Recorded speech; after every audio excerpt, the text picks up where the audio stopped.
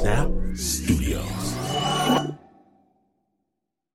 This episode is brought to you by Progressive. Most of you aren't just listening right now. You're driving, cleaning, even exercising. But what if you could be saving money by switching to Progressive? Drivers who save by switching save nearly $750 on average, and auto customers qualify for an average of 7 discounts. Multitask right now. Quote today at Progressive.com.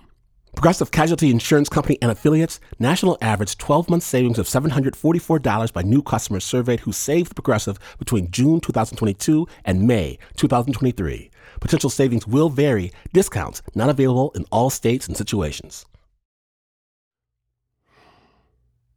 Support for Snap Judgment comes from Odoo. What is Odoo? Well, Odoo is an all-in-one management software with apps for every business need. Odoo has apps for CRM, accounting, sales, HR, inventory, manufacturing, and everything in between. And they're all in one easy-to-use software. And the best part about Odoo? All Odoo apps are integrated, helping you get things done faster and more efficiently. So when you think about business, think Odoo. To learn more, visit odoo.com/snap. That's ODOO.com/snap.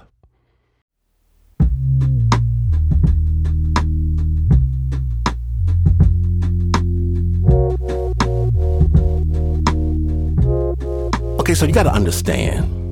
I'm like 14, 15, sitting in the kitchen, reading a book. Mama's sitting right next to me, so she knows I'm innocent. We both hear the holler, the crash, the explosion from downstairs. I smile because somebody's fixing to get a beating that is not me. I run down the stairs after my mama and witness the whole carnage. Calamity. Like the aftermath of a bomb, sliding glass door in fragments. My brother in the living room, still on his bicycle atop a sea of broken glass and wreckage and wrong choices. His little friends outside trying to flee the scene around their ramp. Boy, what'd I tell you about jumping on that bike? What'd I tell you? I almost feel sorry for him. I just know he better play it so he gets his beating now, right now, from her. But this calamity is too much. The wreckage too vast. My mama says the dreaded words. Wait till your father gets home. No, oh no, oh Lord. Death warrant. Signed. Future over. Anything's better than waiting for the Punisher. My father to return with fury and righteous anger. Beg, plead, grovel. Do whatever you gotta do, but do it right now. He turns to my mama, looks her dead in the eye, and smiles. Boy, you think this is funny, huh? You think it's time for chuckling? That's when he says, what? Grins back at her, wild-eyed. Sodom and Gomorrah, Beelzebub, Ramses. Color drains from my mama's face. Lord Jesus! She runs upstairs, starts screaming into the phone. A few minutes later, Pastor arrives with my father, all of them frantic. My brother now, he's twisting around in a chair, hands trembling, eyes demented, as they begin the anointing ceremony. A pastor removes a specially consecrated vial of olive oil from his jacket pocket. He dabs it onto a piece of white linen and presses the cloth on the forehead of my still babbling brother. And together, they all place their hands on his as the pastor leads them in prayer. In the name of Jesus, we command any and all vile spirits of evil to come out of this boy. Leave this boy, Satan. Leave him. My brother's head whips back and forth as his tongue, his back, arching like he's pushing against some sort of invisible grip. Leave him, demons. Leave this boy. His arms, legs flail, beating, kicking, punching under this strain of unseen pressure and Finally, he falls still. And it's quiet. Except for the sound of hard breathing. And light returns to my brother's eyes. My mother, weeping, says, "Thank you, Pastor. Thank you, Jesus. Thank you, Lord. Thank you. Later that night, going to bed, me in the bottom bunk, him on the top. In the darkness, I tell him, "Yeah, you sure put in some work to dodge that beating you had coming today." And my brother says, and we laugh, and we laugh, and we laugh.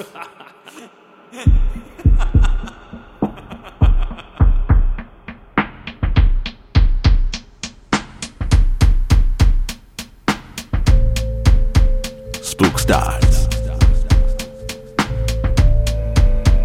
now.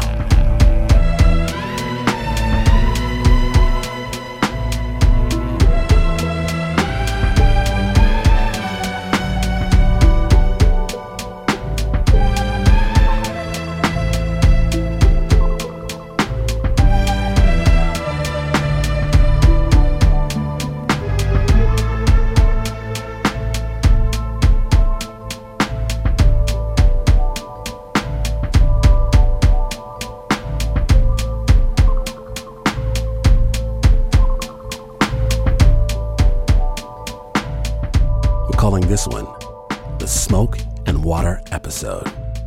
Now, growing up in Oklahoma, John Hinson's family, they often gathered plants like cedar, sage, sweetgrass. In his native Southern Cheyenne community, they use these plants as medicine to cleanse bad spirits and energy from homes, a practice known as smoking off. For Spooked, and for the very first time for a non-native audience, John shares his story. Spooked. I was taught by my dad. You know, my dad saying, "John, come outside with me." And we would walk out, and he would get down and offer tobacco and cut the sage at the bottom of the stem and hand it to me and say, "Hold this."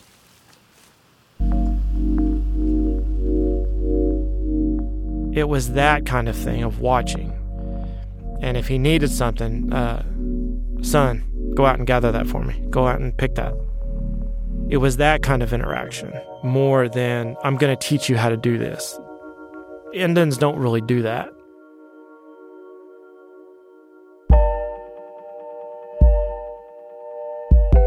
Cedar is used to cleanse.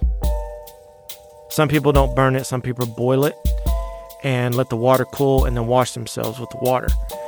The Cheyennes, we burn it. Sage is also used to cleanse. That smoke, when you pray with it, carries that spirit. Sweetgrass, sometimes it opens that world in between you and those spirits to where you can speak with them.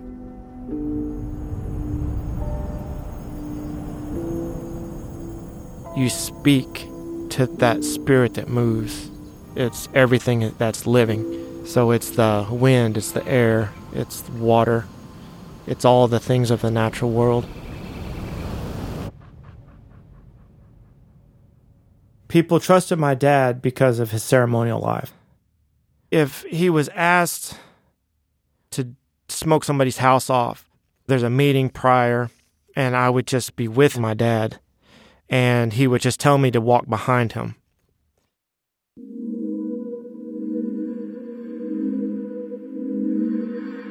And we would walk through the home, smoke every room off. You basically go clockwise around the house. It's to open that house up, to make them feel safe there. That's basically what smoking off or blessing a house is supposed to do. And then the family comes back in, and they're smoked off as they enter, and there's usually a discussion of what happened there, or if he saw anything, or if the house is cleansed, that kind of thing.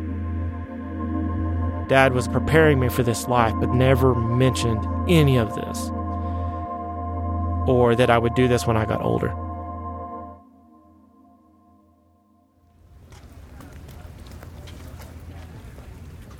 I was enrolled in Fort Lewis College. I didn't know anyone. You have a community of Indians. The Southern Ute Res is right there, Northern Ute Res, and then the Navajo Res, which is the largest reservation in the country. But then you have Pueblos, you have Hopis. I do feel comfort in being around, 12 to 1,400 Indian kids at the beginning of the semester.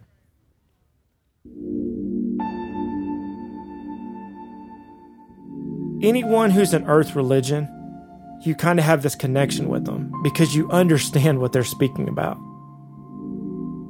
Even if a kid's from a res where they didn't practice any of this, they at least have an insight of how we deal with one another. The first house I smoked off in Durango was my own. Someone came over and smelled cedar and those kinds of things. And they were like, "What are you doing?" And I told them I was smoking my house off. I did have friends who moved into new apartments, and they didn't really have anyone to ask to take care of their home, to bless it, or to open it up like that. And so they would call me, "Hey, we're moving in here. It's going to be our first or second night, and we just want to just cleanse it."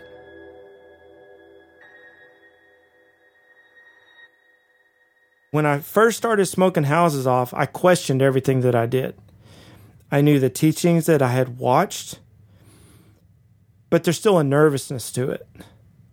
I wasn't 100% courageous about it.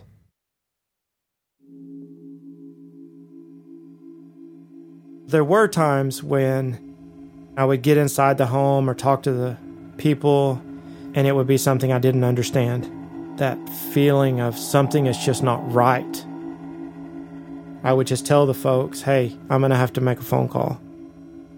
And I would ask people, elders usually, people that I trusted, people that understood what I do, and they would give me their knowledge base also of these things. I had a friend that called me and asked me to smoke off his house. I asked him what was going on, and he told me. He said there were dreams being had by the grandmother that lived in the home. She was having nightmares and had been having them for a while. Dreams of, like, coyotes, dogs with fiery eyes and all that. She was starting to get afraid to be there. She was actually wanting to leave.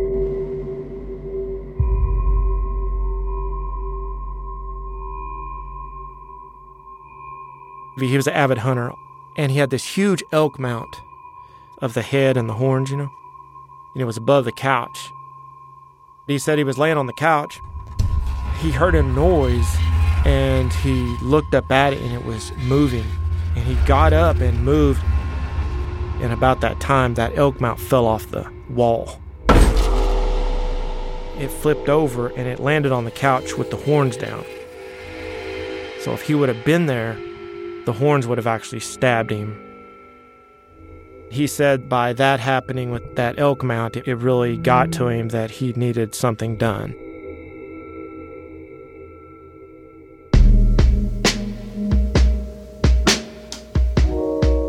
It was a modular home, 2-story. The rear of the house where the back door was, there was a wooden deck. And it wasn't really a backyard, like fenced or anything. It was just a property. But on the back of it, there were rocky areas, mesas, plateaus. And this was early evening. It was getting dark. I said, I need for you to build me a fire in the backyard, away from the back porch. Doesn't have to be huge, but enough to where I can pray outside. I can burn the medicine I need to, stuff like that. And he thought that was kind of odd. He said, "Well, I just need for you to smoke my house off." It was the first time I'd ever done that. But I did know that whatever needed addressed was entering the house and then probably leaving. It was just something that seemed right to do. He was like, okay. So he went out and did that. I talked to the family and told them what I was going to do. We needed to open up the home, cabinets, drawers, closets, all that kind of stuff. Needed to be at least cracked.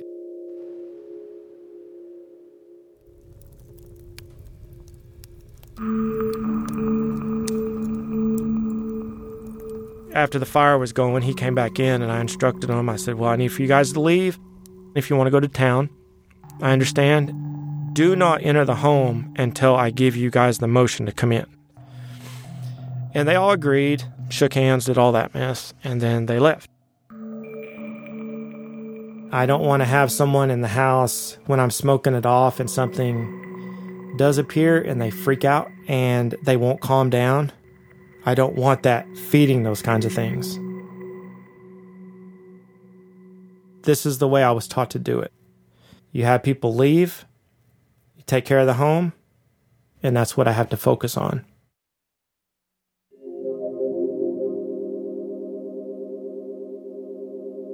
And I get the things that I'm going to use, cedar and sage. I sit down on the floor, I get all my things set aside, have my feather out, an eagle feather. It was gifted to me by my father. I have a cast iron skillet. I have that pan sitting in front of me with the things in it, and I have a lighter. And I light it, and I start praying for the home.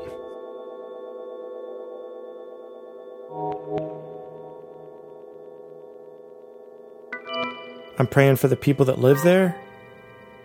I'm praying to all this natural world. You ask the wind to come through that home. Those 4 directions to pass through there and to cleanse it. I've got my grandmas behind me, my uncle, my dad, even though he's still here. All those things behind me, and so I'm talking to them as well.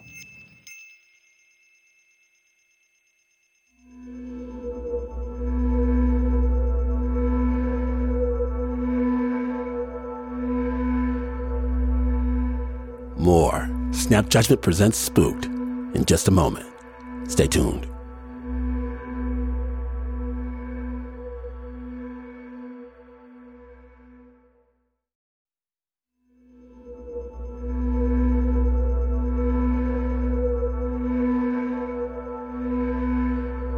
Welcome back to Snap Judgment, the Smoke and Water episode.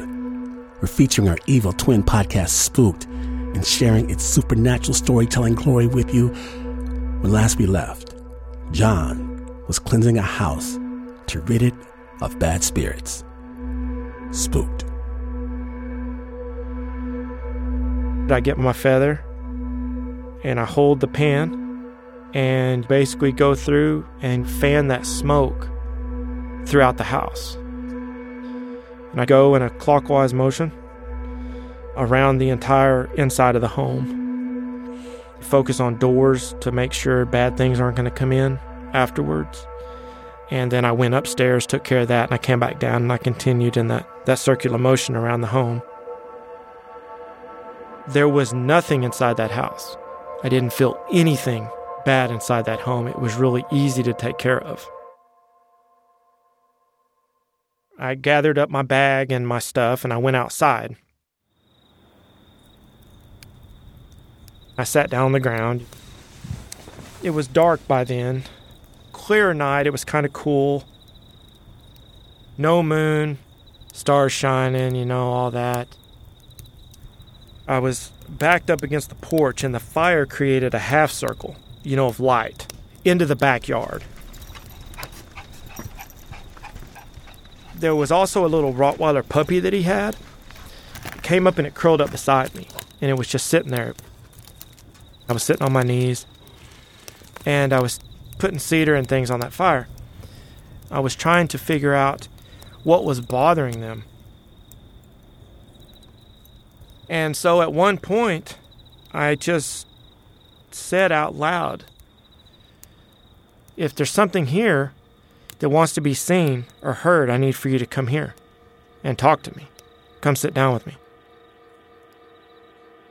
I'm absolutely respectful as I can be. because you're not there to hurt it. I don't want it to try to hurt me. As soon as I said that, I could hear the grass crunching as something was walking. And it sounded large.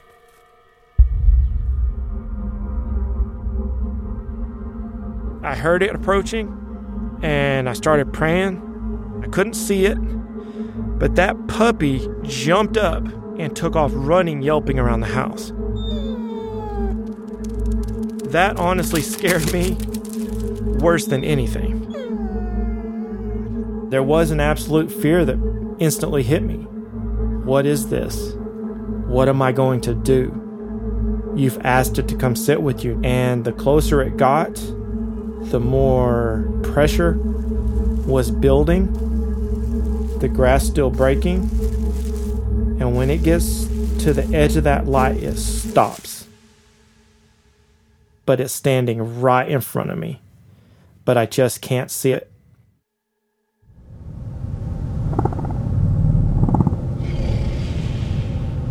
I can hear it breathing, and I can feel that presence there. It leans in to the light. The head is fully visible, but it's got that cast like when you hold a flashlight underneath your face, those shadows. It is a cat's head, yellow and black. Ears were just kind of moving around. It had huge yellow eyes with black slits. I would say 10 to 12 feet tall. It had huge whiskers, and I could tell it was a cat. But it had more of a human-like body.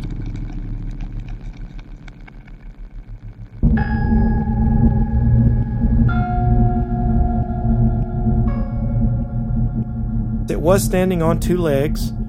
It did have arms, but the hands weren't really anything I was focusing on. I was focusing on what I just saw, and I was, in my mind, trying to figure out how to address it, because that is the absolute last thing I was ever expecting to come to me. It leaned in so it could see me and then just leaned back out. It was quick. It was something I'd never seen before. It was breathtaking.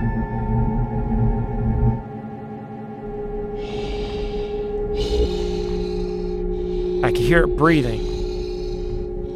It was deep. A large inhale, large exhale. The hair on my arm stands up. The hair on my back, my head, that light feeling of skin crawling, fear in my heart. I was absolutely terrified.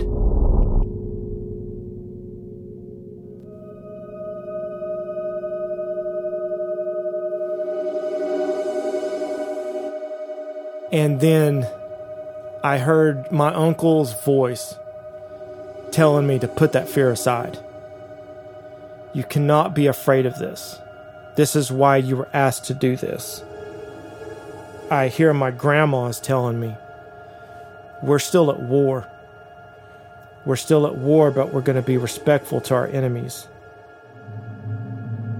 I hear all those people who have taught me all those things at that one moment, and I had to separate fear from my entire being. And I put it aside. And I knew that I was fixing to have counsel with whatever this was that had walked up.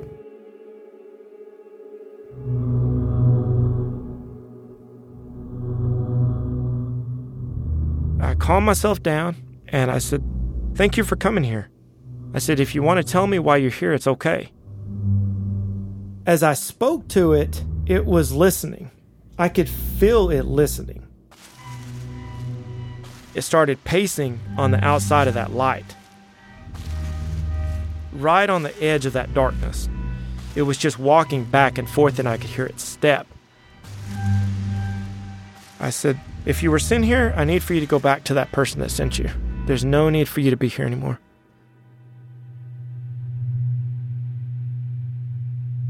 I said, the way I was taught to pray was in a good way, a peaceful way. Maybe someone has never prayed for you like this. Maybe people are just afraid of you, but I'm not. And every now and then it would lean in and look at me. I was speaking those things as I was praying also. And it just kept pacing back and forth.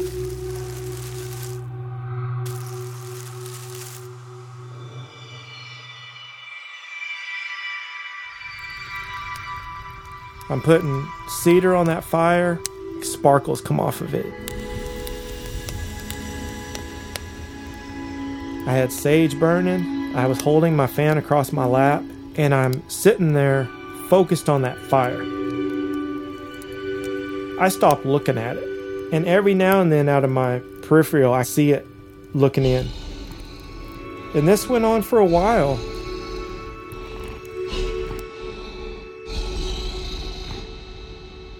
And I just told it, I don't know why you're here, but there's a whole nother world waiting on you.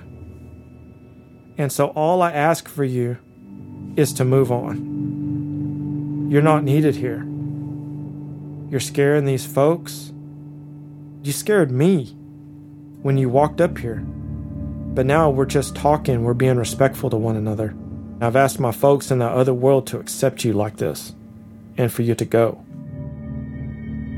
And there was kind of a build-up and breathing again. And I looked up, and you could see it just kind of in the shadow of things. And the next thing, it was gone.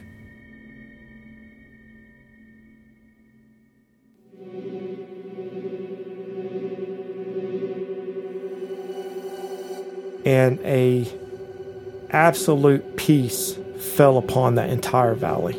Everything came back alive.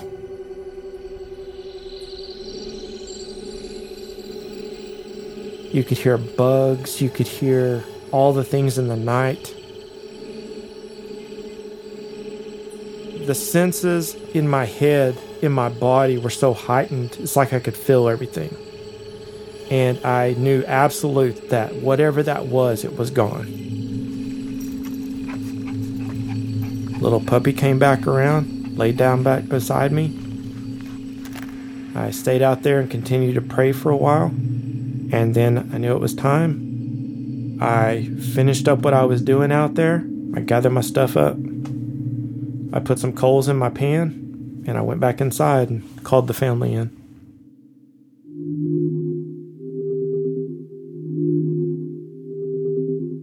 When Grandma walked in, there was like a sigh of relief. I told him, I said, whatever that was here is gone. I smoked Grandma off first. When I was done, she hugged me, and she went right to her room. She went in there and laid down on her bed. And that really gave me a sense of relief of she felt comfortable, you know. And then smoking off their kids, nephew, the wife, smoking off my friend. I smoked myself off, and then I went out on the front porch, and we were standing out there smoking cigarettes, me and my bud. And he did ask me what I saw, and I just told him I couldn't tell him. It wasn't for him to know, but it was gone, and that's all that mattered.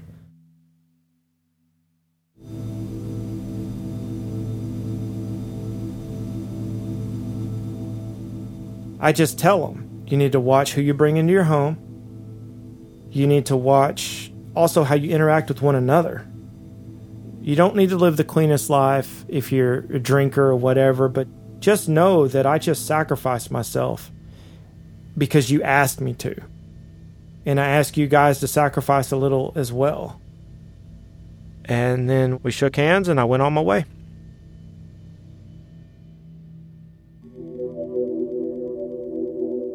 I'm not a medicine man. You know, I'm not anything like that.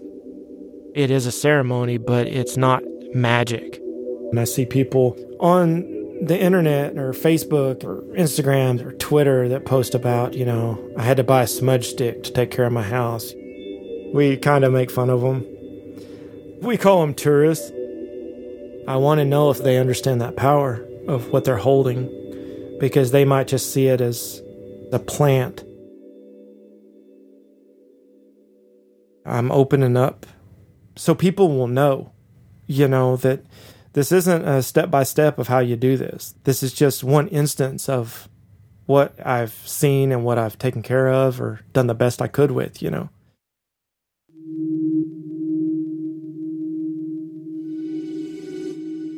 I would mostly say that this is more kind of like a warning of what can happen. You don't want to be a tourist to this. You need to be equipped to be able to handle whatever might come.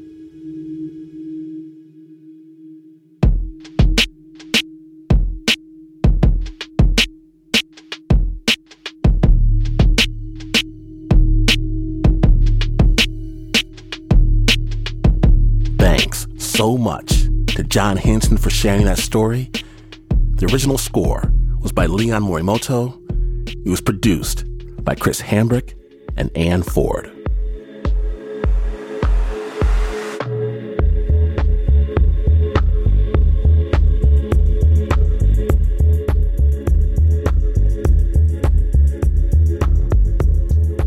After the break, we're off to the jungle where the shadows show a guy exactly what he's made of.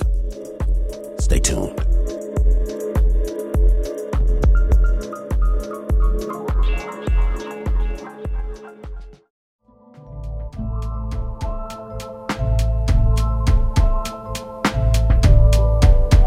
Welcome back to Snap Judgment, the Smoke and Water episode. My name is Glenn Washington, and today we're sharing our Evil Twin podcast, Spooked, made in the dark of night, featuring stories from people who can scarcely believe them themselves. And next up, we're going to Southeast Asia. Dr. Ampton lives in Brunei, on the island of Borneo. He and some of his colleagues are going to go on a work retreat. Things have gotten stressful in the office, and it's time to get on the same page and bond as a team. Spooked.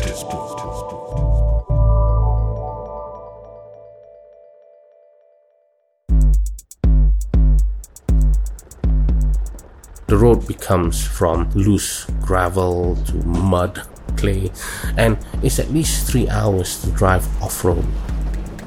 We had this government issue, Japanese off-roaders. So we were in a convoy of those, and we had fun drifting in the mud. It was like we were young again, set loose upon the world. There was this huge steep hill we had to drive up to, and we needed to pick up speed. I said, come on the count of 3 we're gonna shout Sparta, just like in that movie 300. We're together, we're having fun. Whatever fights we've had before, that's forgotten. It was like all was forgiven, We go to a place called Sukang. None of us had ever gone there before. And it's interesting because the village is always flooded. Okay, because it's by the river bank, so all the houses are also on stilts. It's not just rural, but it's deep rural. As someone who says, I live in a tropical country, I have no idea until then what tropical rainforest is like. The trees are as tall as buildings, and then a lot of butterflies, beautiful butterflies. The air is so much cooler. If I see an eagle soaring in the air, I just feel as though I've been chosen, to have a good day. We were all excited. We even brought a karaoke set, a full proper karaoke set. In Southeast Asia, karaoke is a must. Doesn't matter if I can sing well or not, I am singing.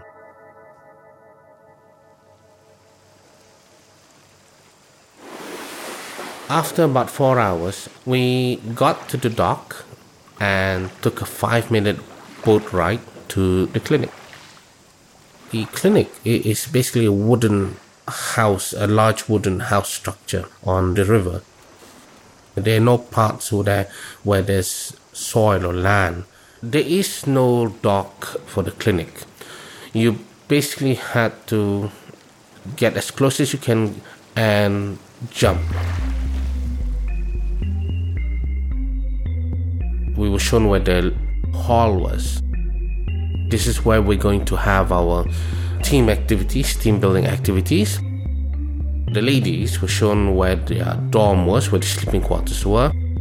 The guys were shown where our sleeping quarters was. And then straight ahead was the toilet. It was quite a distance actually. After we had unpacked, we do our orientation program, we have the team building.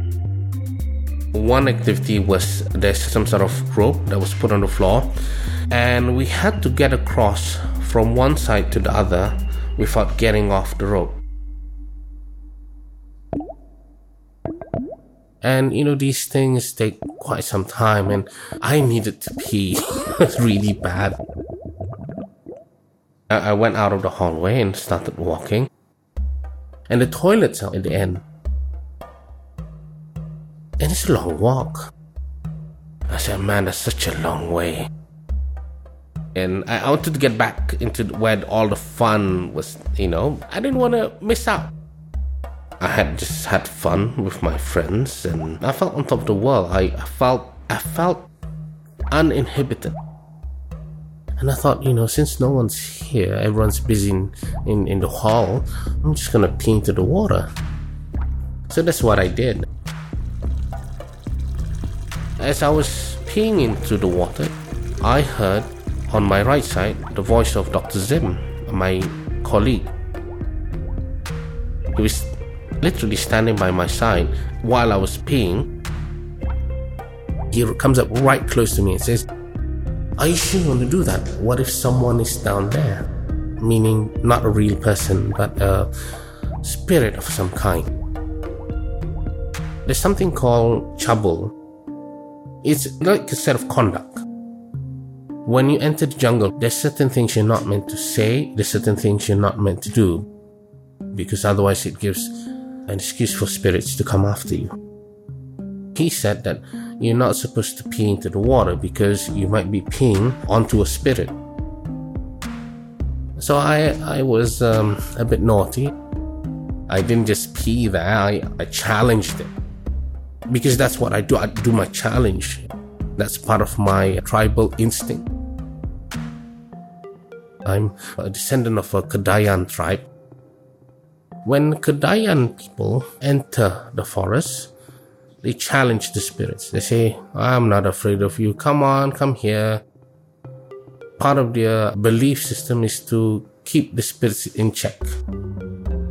So they said, "Well, here's my golden shower." And I spat and I did a big loogie. I felt gung-ho, I felt tough. I thought, I'm indestructible, so none of you spirits, if you exist here, can do anything about it, because I am who I am. So he left, and I went back into the hall and did my team building thing. After we had the orientation program, we decided to sing. You gotta sing American Pie, right? I can still remember how that music used to make me smile. And I knew if I had my chance, then I could make those people dance. It's such an easy song to sing, and everyone joins in the chorus. We were screaming to the top of our voices, Bye, bye, Miss American Pie. Drove my Chevy to the levee, but the levee was dry. There was no drinking.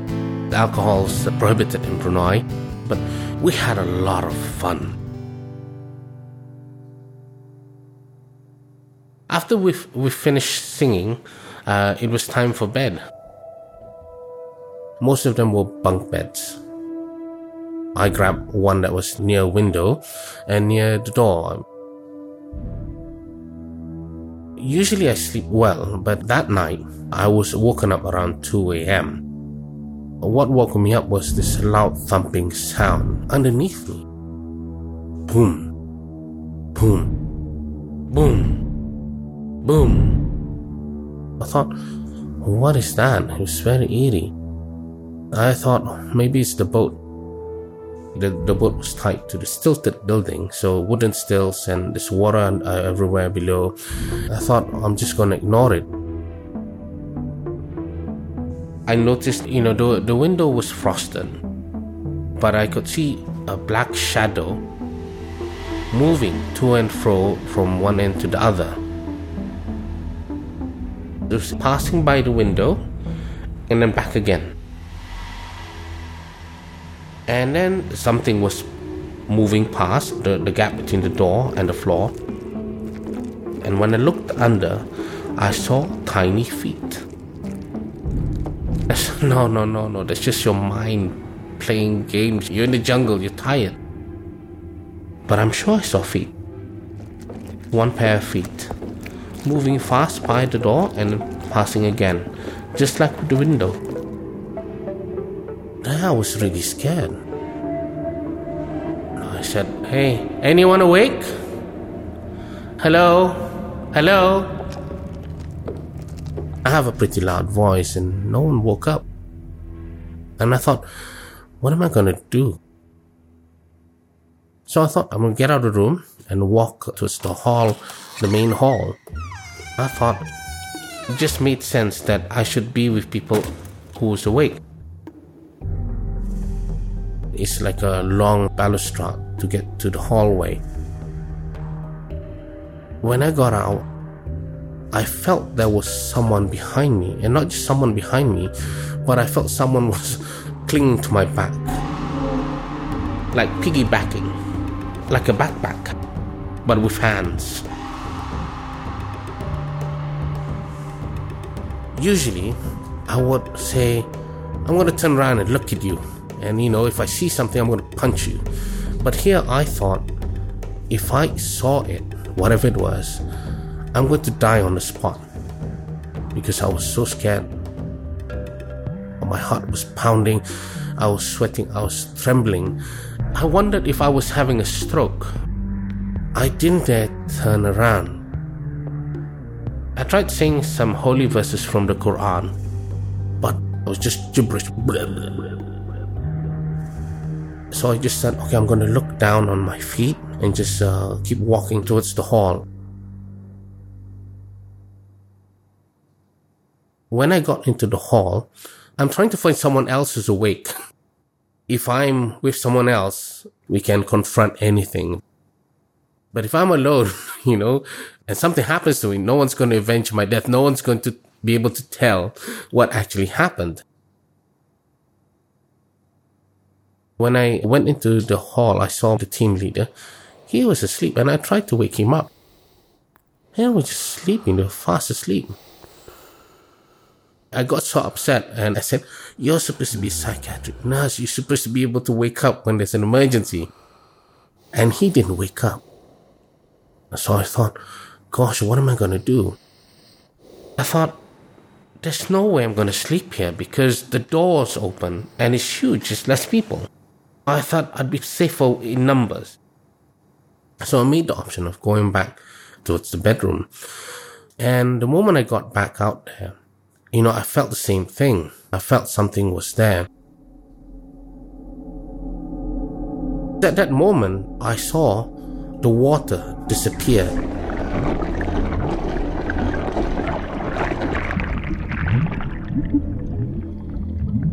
It vanished. The water vanished, and I saw all the vegetation underneath. I saw the boat on the actual mud, on the actual soil, when it was just supposed to be floating. All the houses are still there on the stilts. The trees are still there, but the water is all gone. It's like someone drained it all away instantly. I thought, no, that can't be. So what I did is close my eyes and I said holy mantra inside my heart. I opened my eyes and the water was still gone. It was completely gone. Whatever can make water disappear must be more powerful than you can imagine. I had only one thing to do, which was to run back into the bedroom.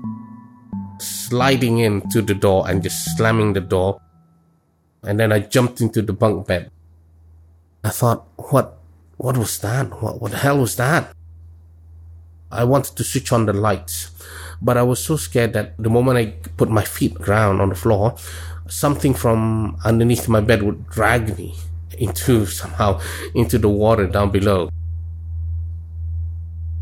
So at that time I had this brand new Japanese flashlight, indestructible.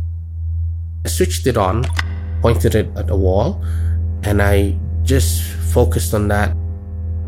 After 5 minutes I said, all I have to do is wait till dawn. And it was at that moment the brand new flashlight died. And that's when I went into further panic. I was sweating buckets. I gotta do something or I'm gonna die here. I thought if something appeared in front of me suddenly, I would just collapse. And the worst thing was that if I died there, people would say, oh, he just had a heart attack, he was smoking, he had too much fun there. No one would say he died there because spirit killed him or he died of shock. I was so scared. Eventually I mustered the courage. I jumped out of the bed and just punched the lights. I started shouting at everyone, wake up everyone. And everyone was fast asleep.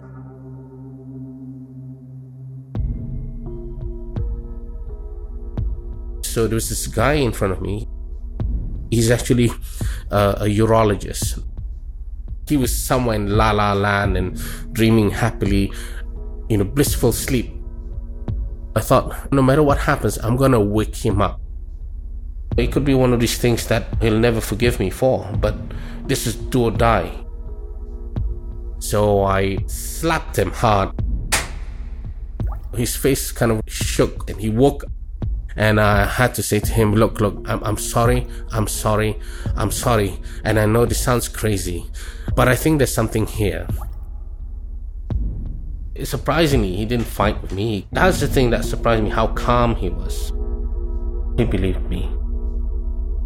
He said, okay, let's go to the hall and we'll sleep there.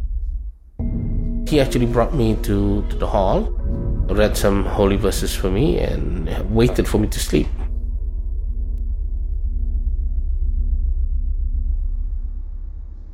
The next day I woke up disheveled and everyone saw me. It was so embarrassing. It's not nice for everyone to see you in the middle of the hall, to find you sleeping and snoring. For the rest of the day, I did my best to participate in the exercises, the team building activities. But in the back of my mind, I was thinking, oh my God, what had just happened? How could this happen? At the same time, I don't want people to know I peed into the water. I didn't want people to know that I broke a code of conduct with the spirits. But I came up to Dr. Zim. I said, I should have listened to you. And he said, what are you talking about? About your warning not to pee into the water below. He said, what are you talking about? You peed in the water? Why would you do that?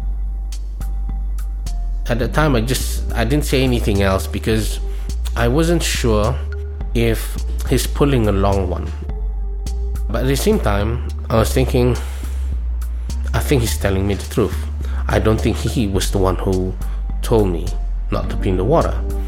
And then I realized that I didn't actually see his face. I did not see Dr. Zim's face. All I just saw was that he was beside me. I never saw his face. I thought that must have been something else that was telling me not to pee into the water. I think it was the spirit itself was warning me. It must have been the spirit that I pissed off, literally. I know now, in the jungle, a proper jungle, deep jungle, you respect the unseen. I shared this story with a friend of mine who's actually a spiritual master. He said that the spirits wanted to send me a warning. I was in a state of, it's like a dream state, but it's a dream state that's been conjured by the spirits. So that's why I couldn't wake anyone up until I decided to slap my urologist friend. That was the only thing that broke the spell.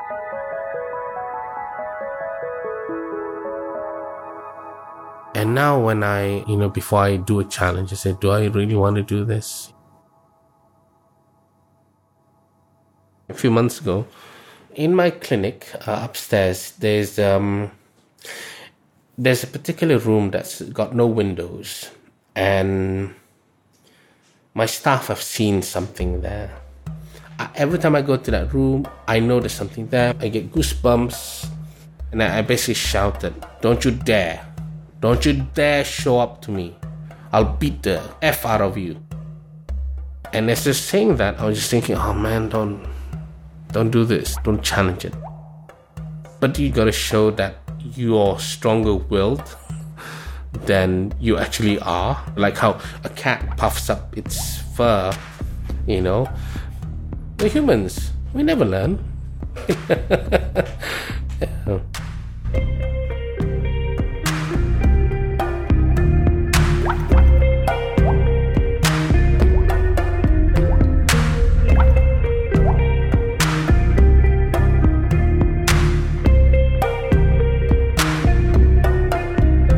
Thank you, Dr. Ampton, for sharing your story on Spooked.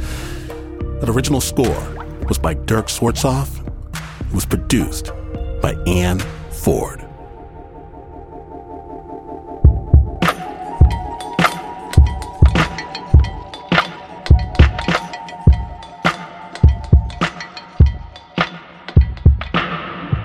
And if you dig this walk through the Shadowland, know that Spooked now drops on all podcast platforms in the world each and every week.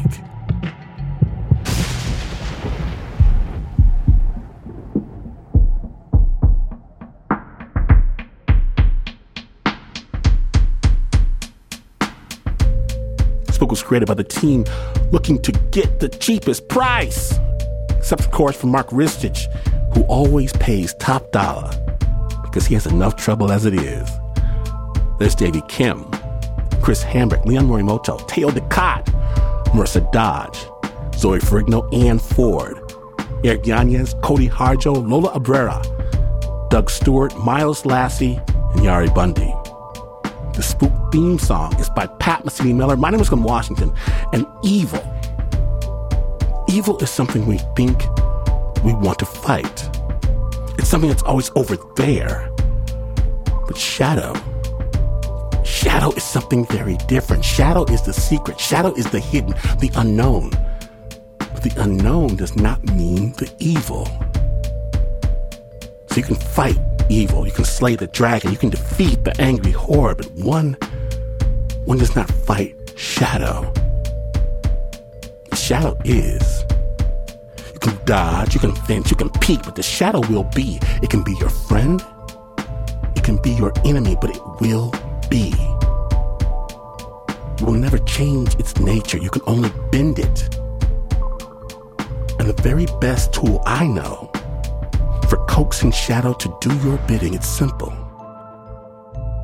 Never, ever, never, ever, never, ever, ever, ever, never turn out the lights.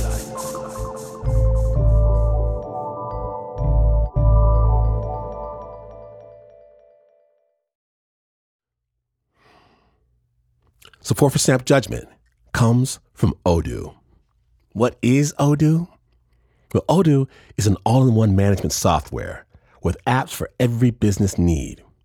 Odoo has apps for CRM, accounting, sales, HR, inventory, manufacturing, and everything in between.